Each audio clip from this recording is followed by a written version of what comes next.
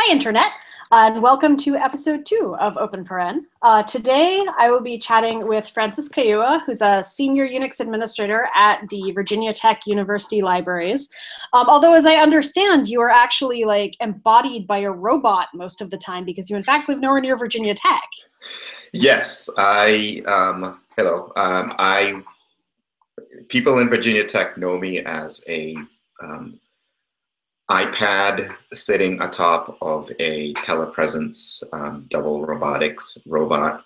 I travel used to be every 6 weeks. Now it's about every 8 weeks. And I spend a week in Blacksburg.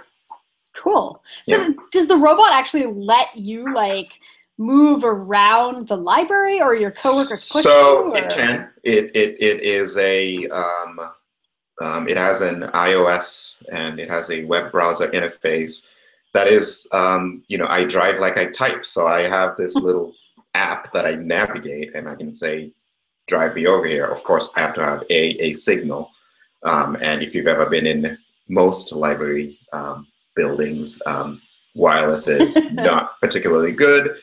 So oftentimes somebody will actually ferry the robot to a location, and that's how I use it. But I bet you if you go to double robotics elsewhere, yes, you can drive it, and you can. Just that, if you have ever been in most library buildings, you will get to a point where it'll die because it can't phone home. I'm fascinated by this because I've been full-time telecommute for the last few years working for distributed companies, but I've never had an embodied presence at them. I just use communication tools, right? And so I'm wondering, what are there benefits you get out of having some sort of physical manifestation? There is. I'm going to sound like I'm selling, double robotics. Please send your paycheck here.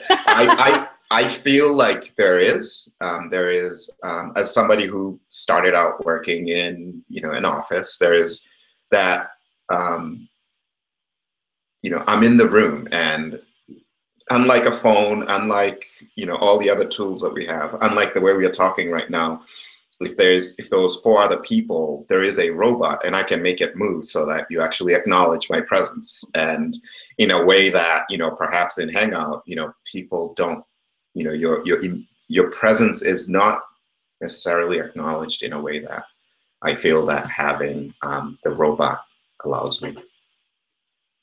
So I think it's great. And for those who are going to be at LIDA, this is the last time I'm going to shill for it. Double robotics. They're actually bringing their product to Minneapolis. So yes, you I can heard about you that. can give that a look-see. I love it. Yeah. Yeah, I'm hoping to see more on LIDA blog about that, because I know that there's going to be one at LIDA Forum, and I'm hoping that I can experience a little bit of LIDA Forum since I do not get to go to Minneapolis. There you go. There's the robot. I need to talk to people about that. That'd be pretty rad. Right. So anyway, I skipped ahead a bit because I was so fascinated by your robot. But I had intended my opening question to be the same one I asked Cecily, based on the Another Round podcast she got me into, because it's awesome, which is, what do you do and why? Wow. And I did listen to her podcast, and I didn't even do my homework. Says I am as my title suggests, I'm a Unix administrator, and why man, that's going to be a long story. So I was a math and history major, and my roommate my senior year was a computer science major. No, I'll even go back further. In my secondary school, in my high school, we had, I think it was Pascal. Anyway, we had a computer club. Now, I grew up in Kenya. We had a computer club, and you had to go to this tiny room, and you had to sign up. I didn't grow up with computers, but I had access to them in my secondary school. And so I always had this disparaging thing about the computer club. It was, it's like, it's not really a thing that you do. It's the same as the chess club. You don't become a chessician, unless, there's a handful of people who become really good at it. But most of us, you go and you play chess, or you go to the judo club, and then there's a computer club. So I always looked at it as something that people do, you go over there. And I got into it, but as you can imagine, in Kenya, it was highly competitive to get into this club, and I was in it.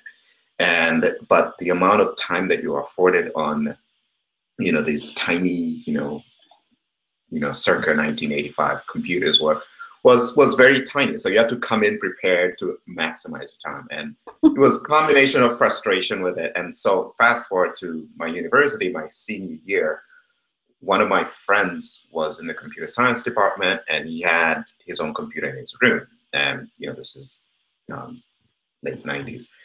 And so, I was sitting one time with him, and we were just talking about what he does. It's like, oh, that's kind of cool. And, at the time, you'd be able to use email, you'd be able to use Gopher, I think.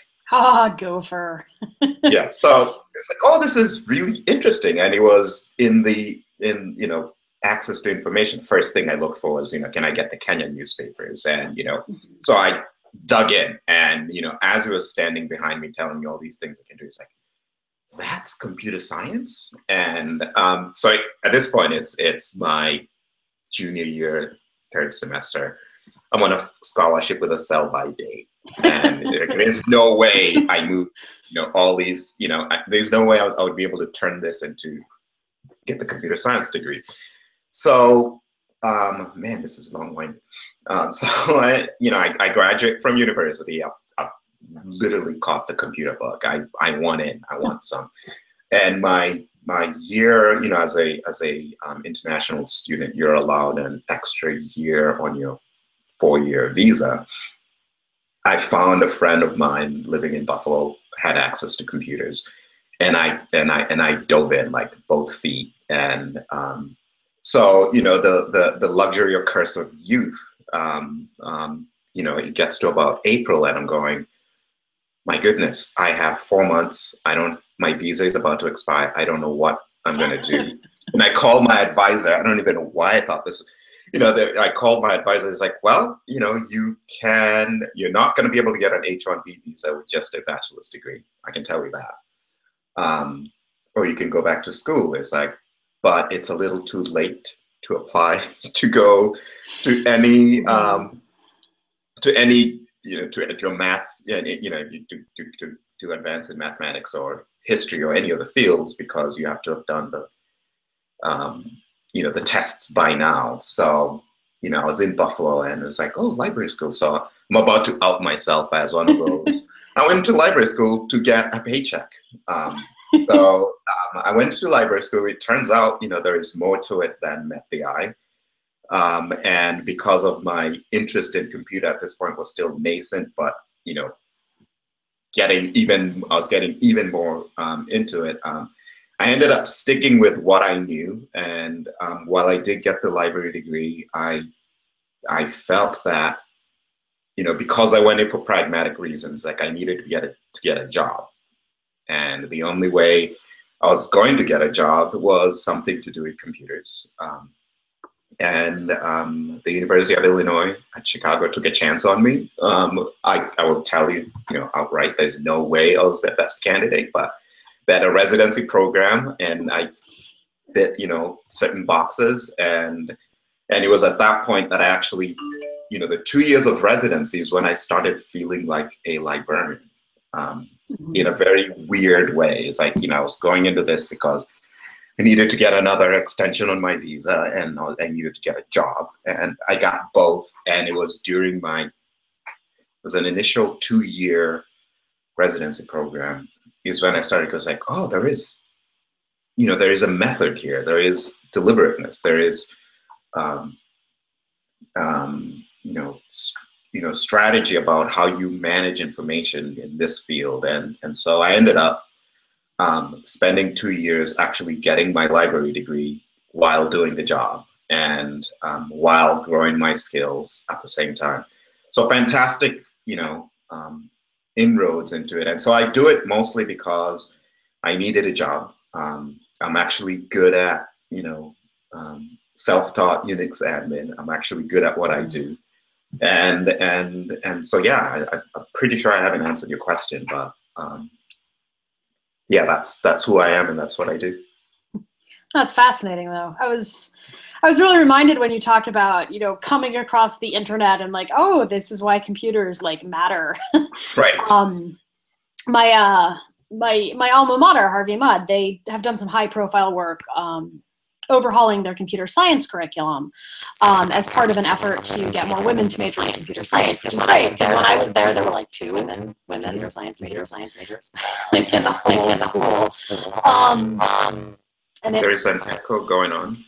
I can't help you with that. No, we're good. Okay. Anyway, when I was there, the school as a whole was 25 or 30% female, but the computer science major was much, much smaller, vanishingly small percentage. And part of what they've done is they've made the freshman computer science, there's a required class, everybody takes it. I took it and it was quite well taught, but never got me to consider majoring in CS. And it's overhauled now, so it's much more focused on like real world projects, which wasn't necessarily possible so much in 1995, right? The tool chain for making a web app is so much better now than it was then, right? But yeah, it was very much like, okay, I've done this programming thing, I can do it, but I don't know what it's for, because the kind of apps you could write after a semester of freshman programming in the mid-90s were just not things that connected to anything I wanted to do. Correct. Right. And now which is funny because I was also a math major and I was an extremely theoretical math major, and I haven't gone on in math because I did the kind of math where like literally all you can do is get a PhD and work for the NSA, and like I didn't want to do that. So I don't know why I cared about practical applications, but apparently I did.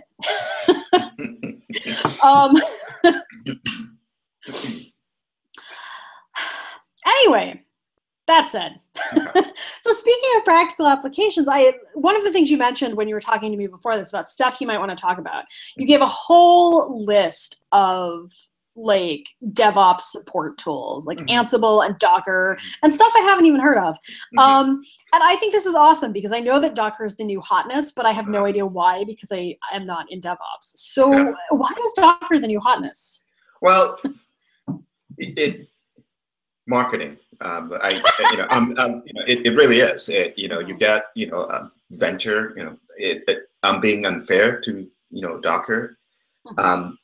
What they're doing was done by Solaris. People who've used Solaris. When the first computer that I logged into at my old university was a Solaris box, and it had zones, and the concept of a container, or the concept of having a I like to think of it personally as an insane padded room where you can do whatever it is that you want. Like, it's not going to affect the person next door.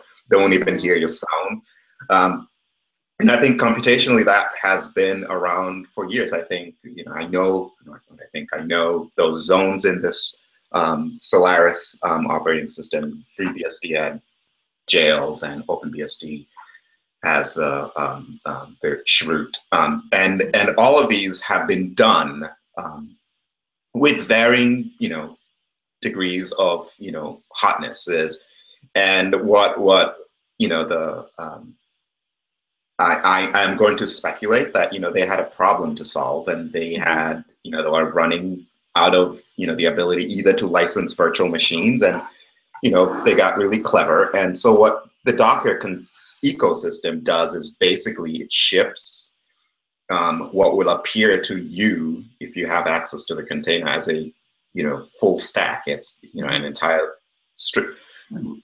you'll think you're running an entire operating system, but really you're running, a container inside another, much more powerful Linux operating system. And what it does that virtual machines don't do is it uses the same. So it has a very low memory footprint. So if they're well designed, you can run lots and lots and lots of these, which I imagine is what, I'm not going to remember the people who developed it, is what they were trying to do. Instead of having virtual machines, which you run out of, the virtual machine does actually start to eat up the amount of memory you're using, because if you spin up a virtual machine, it runs at its own environment, it does everything, whereas a container says, like, I only need memory, allocate, and then it passes the responsibility to the kernel. So from a library perspective, or from what we're trying to do, I try to think of, I'm going to use Omeka libraries and digital humanities. Everybody wants an Omeka instance. I can, as coming from the ops side, I'd say, yes, Andromeda, I'm glad you want to set up an Omeka instance, but do I really need to spin up an entire operating system just for you to run your Omeka? It's like, or do I even need to spin up a virtual machine to run up your Omeka? The answers to those is no, no, no. That means now I have two problems. Now I have to take care of your server. Now I have to take care of my server. And now I have to make sure it's patched. Whereas if I have a container, I say, put it in this container, and all I'm worried about is making sure that one server is running. So again, we tend to be powered by lazy, and Docker solves that really well. Docker allows us to use our resources really well, because eventually you're going to run out of virtual machines to license. Eventually you're going to run out of all these very practical problems. And Docker, as an organization, we are just starting to put things into containers. It'll take us about a year. So what we do is we evaluate, we're looking at DSpace. What would we need to do with that? What are the penalties? What are the trade-offs? And we go back to the developers and say, it's like, well, we can put this in a container, but this means you can't do X. Is that worth your while? And I'm starting to talk about DevOps. It's like, that's all it is. It's like, I care about your problem, but I'm looking at the elephant from a different side, a different perspective than you are. So I'll tell them, is like, if we move to Docker, you lose this. Do you care about losing that? Or if we move to Docker, this is the penalty. You don't get to log into a machine like you currently do. Do you care? And what's the impact of that? And then we iterate through that. We negotiate through that. And sometimes you don't get what you want. And using the DSpace as an example, I'm pretty sure we don't have an answer for that. But we continue to iterate through until we come to a place where everybody's happy, everybody knows what they own, what part of the elephant they own, and then we watch it move. So yeah, that's Docker in a very, I'm pretty sure it's weird, speaking to you is like, do I have all my facts on Docker correct? You have more facts than I have on Docker. is like, that's what Docker attempts to solve, is that it allows me to be able to say, I'll create one container that has a vanilla Omeka instance, and then to you, you'll think you're logging into a machine, and I don't have to spin up 5 different Omeka instances. I have, a parameterized Omeka Docker container. Okay. Yeah, I mean, I'm used to solving sort of from the software side, the dependency management problem. Right. But it sounds like this is also letting you put a limit on your memory footprint or other things on the more hardware and system side you might care about. Okay. Yeah, and that you brought up something that's really interesting is, what it allows you, one of the other things that I try to sell when I'm negotiating with developers is, if you have it in a container, you can throw it just about anywhere. So if my data center went down today, you have your container, you put it on Amazon Web Service, you put it on DigitalOcean, you say you install Docker, and boom, that's all you have to worry about. So if you think about, I mean, they describe it this way in their introductory docs. It's like, you have a container that's self-contained. It has everything that you need in your stack. All I would have to worry about is, how do I mount a volume on my storage to say, when her container says var www, what does it actually store that? Where is the persistent data going to be? It's like, so I create a map to that saying, dump it in my storage area network, and your container thinks var www is actually something that lives in the container, but the truth is, through Voodoo, we have a map that says, yeah, that's just going to a storage area network. And, that can now, now that I use the Amazon Web Services, like bad example. But, as far as we're concerned, we can tear down that container as long as we map it to the storage. Mm-hmm. We only have to worry about the storage, and your container can go any place. We give you your storage, and then you do the mapping on Amazon Web Service. So you still got to be doing like database backups somewhere separately, pointing out to the actual data. Correct. But you've got all the software. Okay, that's cool. So you were mentioning like limitation. So I get they can't SSH to a machine because there is no machine. What would be the downsides of using Docker? When would I not want to use it? It's like, it's one of those, I don't quite fully understand the Linux kernel, and I don't need to. and because I don't fully understand, and because it's really new, it's like, that would be my worry. So its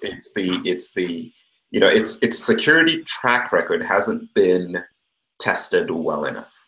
Yeah, I've heard about that. So again, it's do you really want to be on the bleeding edge with something that is really important to you? My answer to that is no. So I would use, is like, I would advocate, no, again, I'm using it, but I would advocate caution with it and so, time will tell. We've had lots of things that have come up like this over the years that, are the new hotness, and then you look 5 years down the road, it's like, whatever happened to Docker? The venture money runs out, whatever. And so, that would be my number one downside is, again, we are, as an organization, I like the fact that it frees people from depending on me. So if you can learn how to containerize your application, then all I have to worry about is making sure that my Docker is patched. It's like I don't have to do anything. But as from your design perspective, it's like you should worry about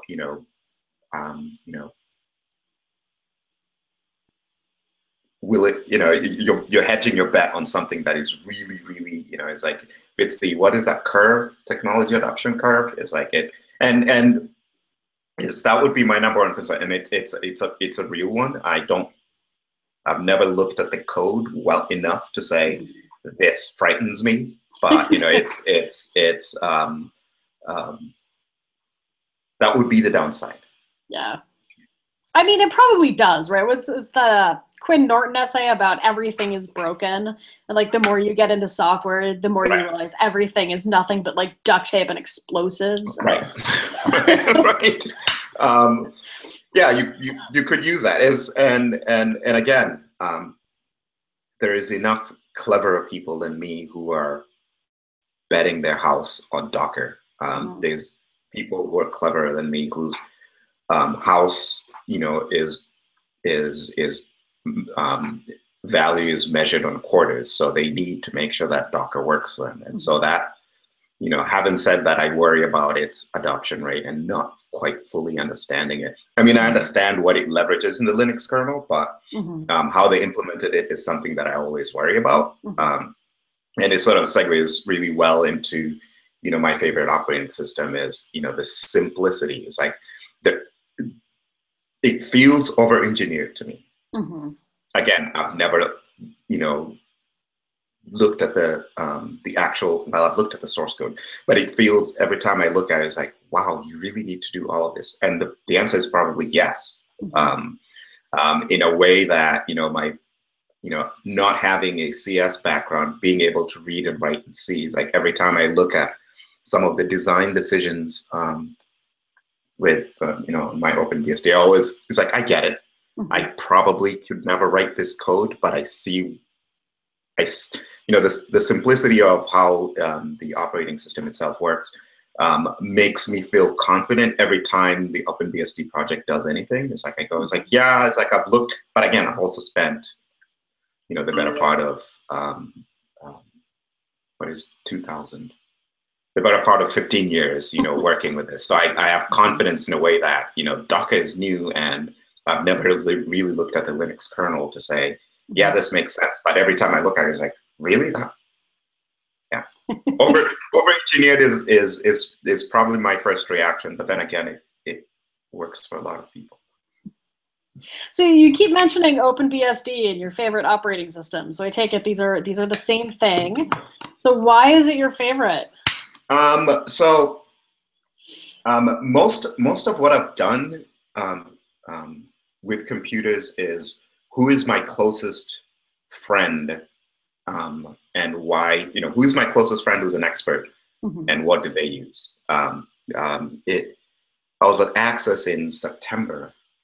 Was it September? Yeah, it was September. And I'm going to say their Twitter handles because, my goodness, I'm not remembering anyone's names. Red Librarian and I think Archivalistic did this presentation of how they would do what is the equivalent of pair programming. But I've always had someone like that I can walk down the hall and say, hey, what are you doing? So when I started picking up computing, at the time, it was either access to a Sun Solaris, or as a timeshare, excuse me, or it was, somebody using a variant of Windows, and Linux had just come out.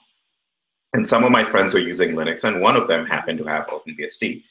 And the very first computer that I assembled for myself, there was something with the drivers that I couldn't install. Slackware. Yes, because 2000 I couldn't get it on. I couldn't get it online, so I fought with it. And one of my other friends down the hall was like, "Just try OpenBSD, works." And by God, it did. It was like, wow, that was it. The install process. I remember just sitting there and going, that was it. And then after you log in, the first thing it tells you, the first thing you log in is, run the afterboot command, and it tells you what you need to do. And for somebody who'd never, had the CS background, who always has a chip of it on his shoulders, always doubting, do I belong here? It's exactly what I needed. It tells me, after you've installed this, the first thing you should type is, I think it's help. It's either help or afterboot. But it tells you all the things that you need to do in order to actually use this operating system.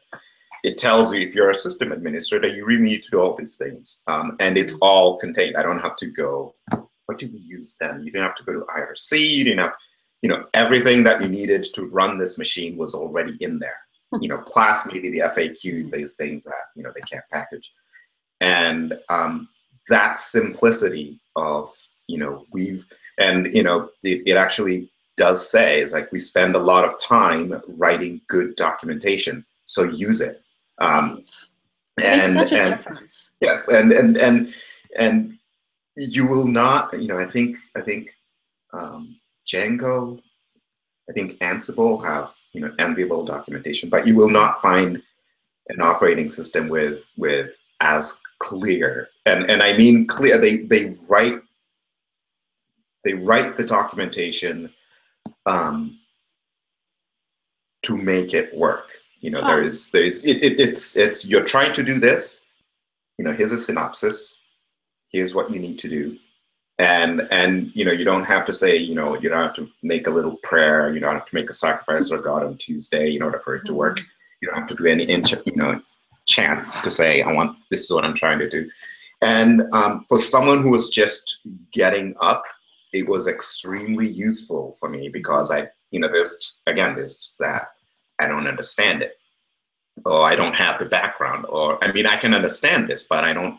The assumption with a lot of the other documentation that you read in operating systems assumes that you already have a CS background. It comes off that way. It's like, what do you mean you don't understand this? It's like, well, I don't. They write in the same, OpenBSD is written for people who want to do what they want to do and get out. Its default is, generally things in the default state will just work. You say, is like, I just want to add this, or I want to do that, and you go and do the knob tweaking, and then you'll walk away.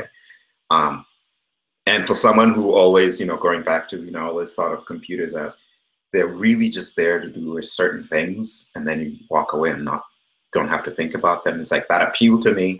fast forward, now is like I find myself doing a lot more than I need to. And so yeah, its simplicity was its attraction, and it's reliable. It's just, my God, it's reliable. It always astonishes me the extent to which man pages are like this genre, and they're, right. They're reference, they're not explanation. So yeah, they do expect that you already basically know it. You just forgot. And I just, I think about Linux documentation. I think about man pages, and then I think about ignoring the man pages and finding something on Stack Overflow that tells me what I actually need to know. I've never found that genre readable. Yeah, I do think there is this sort of built-in assumption that you do have the person down the hall you can ask, right? Right. And I think even for those of us who are, self-taught, which you and I both identify as to at least some extent, like, we had the person down the hall we could ask, right? Like, I'm married to a software engineer. I can always ask questions. And yeah. Yeah, it's the ability to express ideas clearly is extremely difficult. The ability to express ideas clearly and simply is very difficult. I fully acknowledge that. It's like I have my own biases when I write. I can't sit here and say like I write documentation that actually accommodates you. But having said that, there's people who can do it, and the Ansible's documentation is there. I'd say Django. It's when I started writing. When I started writing programs, Django was my first foray. I used to maintain other people's code, but when I first started actually writing, this is Francis's idea. This is how Francis is going to do it. The closest, I tried. I don't want to say I tried. I exhausted everything. It's like, but I found the hand-holding of the Django project for someone who didn't fancy himself a developer, who will never fancy himself a developer. I can write code, but I'm not a programmer. I found that liberating. Is like, they have, this is how you do this. This means that, and that's key. There's no assumption that you know what object orientation is. It's like, this is the problem Django tries to solve. This is how Django solves it. When you're trying to do the ability to write like that is difficult. I regret that I missed Becky Yo's Code4Lib documentation pre-con, but it's most of my programming is Django, and definitely all of the tutorials. The tutorial is extraordinary, and the introductory stuff is very good. I have run into things that are not as well documented as I might like, but only because I've really pushed the borders of what Django wants to do at this point. But yeah, shout out to good documentation. Django REST framework, I want to mention them for good documentation, and Stripe, which is the best documentation I've ever seen. The payment processor, thing of beauty. And yeah, I agree. It's like documentation is a form of hospitality. I've said that before. It's and so to me, it's like I felt immediately comfortable in. Now I've used just about every Unix or Unix-like operating system. To swear at all of them. I swear very little. I swear very little when I'm running my OpenBSD boxes. I know exactly where to get it. And occasionally I'll get frustrated when I'll have to go to the OpenBSD FAQ, but mostly the documentation is self-contained. And I like to say to people is you can get on a plane and you'll have all the documentation that you need to run your operating system and not have to be connected. That is my par exemplar. That's good. So I think we have time to talk about one more thing, and I want to hit on Ansible, because you keep alluding to Ansible, and you mentioned it before, and that's also in the list of nouns that I've heard of and I know nothing about. So what kind of new hotness is Ansible? So, and it's really I'm mad at Ansible right now. Again, probably unfairly, but they just got bought out by Red Hat, and that frightens me. That frightens me for for reasons that, and I'll bring Java into this. So when I first started using computers, I think at the time all CS schools taught people in Java. And late 90s, 97-ish, yep. That's when my school switched over to Java. And so so I was trying to fit in with the cool kids, but only the CS people had access to the Java license. And to this day, I hate Java because of that. I hate Java because, come on, and I think that is a totally fair and reasonable grudge to nurture for 20 years. Yes. And to this day, I anytime there is a project like this that just got bought out by Red Hat. Now they already had Ansible Tower as I imagine, their revenue generating stream. And this is why I'm reserving judgment, even though I'm reserving judgment. They had a revenue stream, through Ansible Tower that would allow them to continue to, they have to earn a living, and I respect that. But it just struck me as, this is, no good is going to come out of this. But I'll go back to the tool, which is a better place to spend our last few minutes. The tool itself is brilliant. It's, well documented. I'm trying to do X, and what it is it's an orchestration tool. I administer upwards of 60, 70 servers at any given day. And, what I try to do is, treat them like cattle, and thinking of cattle, and, you prod them, move this way, and they all move. So in terms of security updates, I go to my control machine and I say, Ansible, update all the machines. And it logs in as a privileged user, figures out what operating system is running underneath. If it's CentOS, it'll say yum update. If it's the deb family, it'll say app, it'll run the native tools, and it does that for me. I used to do this with shell scripts. I used to do this with homegrown shell scripts that were not maintainable because my documentation is rubbish.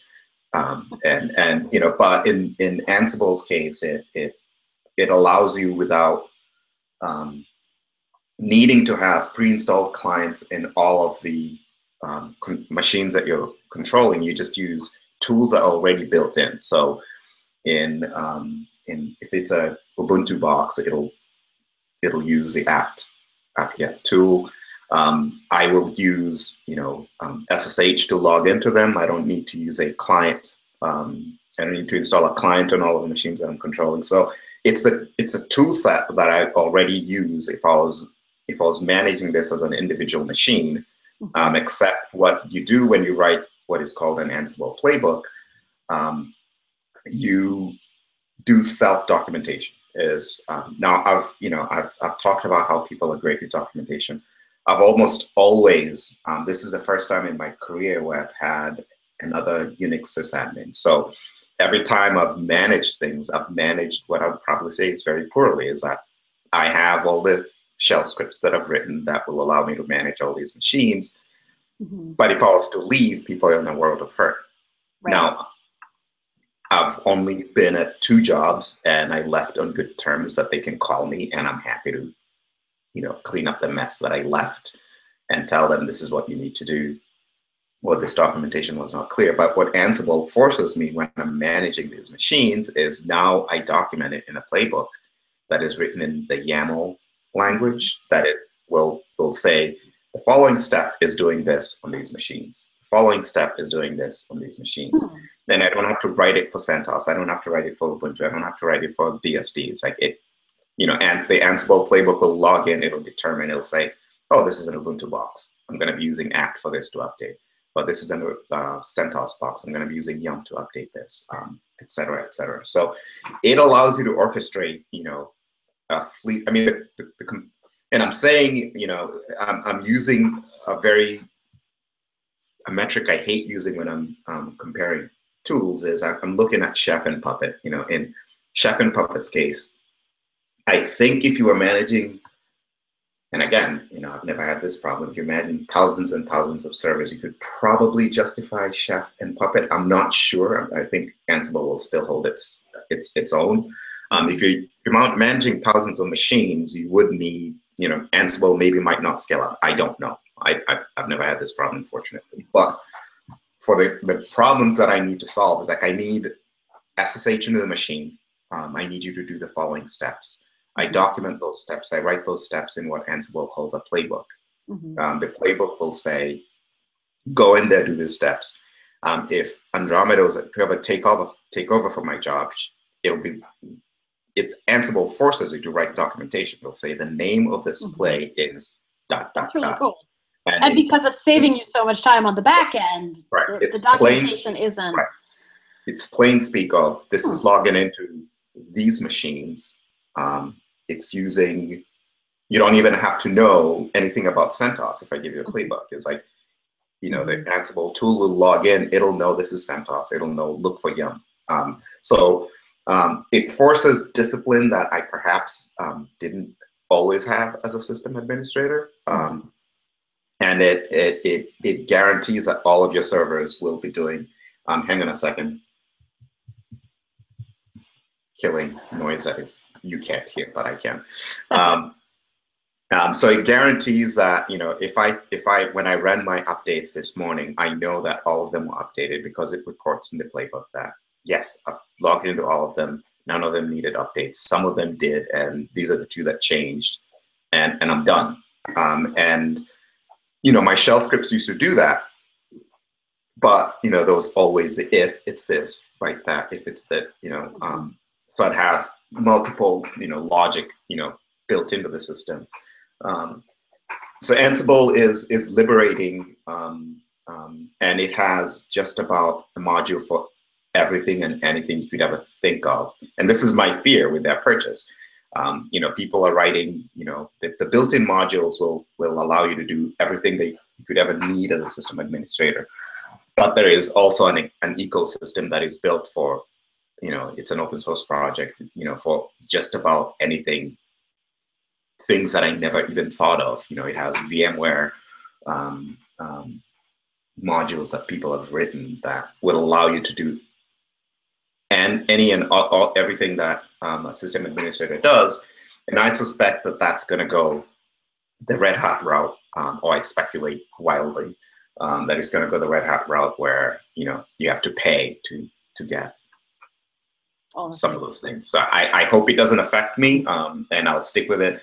There's other tools. There's a Perl-based one which I used to use, not as much as I would have liked. Rexify, which does the same thing that Ansible does. It's a Perl-based tool. But yeah, that's a problem that it tries to solve, and it allows, if you had a junior system admin, that's a good way to train them. Is just look at this playbook, see what it does. It forces you to document it. It keeps people honest and all your servers behaving like the cat. So it sounds like you've just described a robot for owning all of your servers, which definitionally has root privs. So how do you make this not terrifying? Well, you can prevent that. Ansible allows you to prevent that. In most of the things that I do, so I will describe my environment so everyone can try and come and break in. We have a deployment user. So you've written your application and it's stored on GitHub. So we'll create a deployment user that is only allowed to do the updates. And then if it's for system updates, it's key-based authentication. It's restricted to one IP. So that's you can't log into the control machine. I can. If you break into my, you can't break into my machine. But if you do break into my machine, then we're in a world of hurt. But by and large, it's no different than if you if you break into my laptop. And you can limit what the Ansible. Wait, what was your question? How come this robot for owning all of your machines with root privileges on everything is not terrifying? Yeah, it's not terrifying because it's the same thing if you're going to ever get a hold of my laptop. I use SSH keys to log into them, and it's no different. Let's call it Francis's agent. You should be as terrified of it as you would be as terrified if you ever got a hold of my laptop. Then you have access to all of my boxes. So I'm not too terrified of it. By design, we allow it to only log in from one machine. Now logging into that machine is, we make sure that only certain people can log into it. And it is, if you do good practices, you will be fine. Okay. Well, this has been fun. I think it has been less it's been most of an hour, but yeah, less terrifying than I thought I should add. Yeah, you shouldn't be terrified. You're a fun storyteller. It's always a good time talking to you. And I got to learn about lots of stuff that I didn't really know anything about, which I am realizing is one of my favorite parts of this podcast. There are many, but I get to go to cool people and be like, I know nothing about your work, but it sounds awesome. Tell me more. Yeah, so thank you for your time. I'll let you get back to the rest of your day. Thanks, Internet, for listening or watching, however you do. Until next time.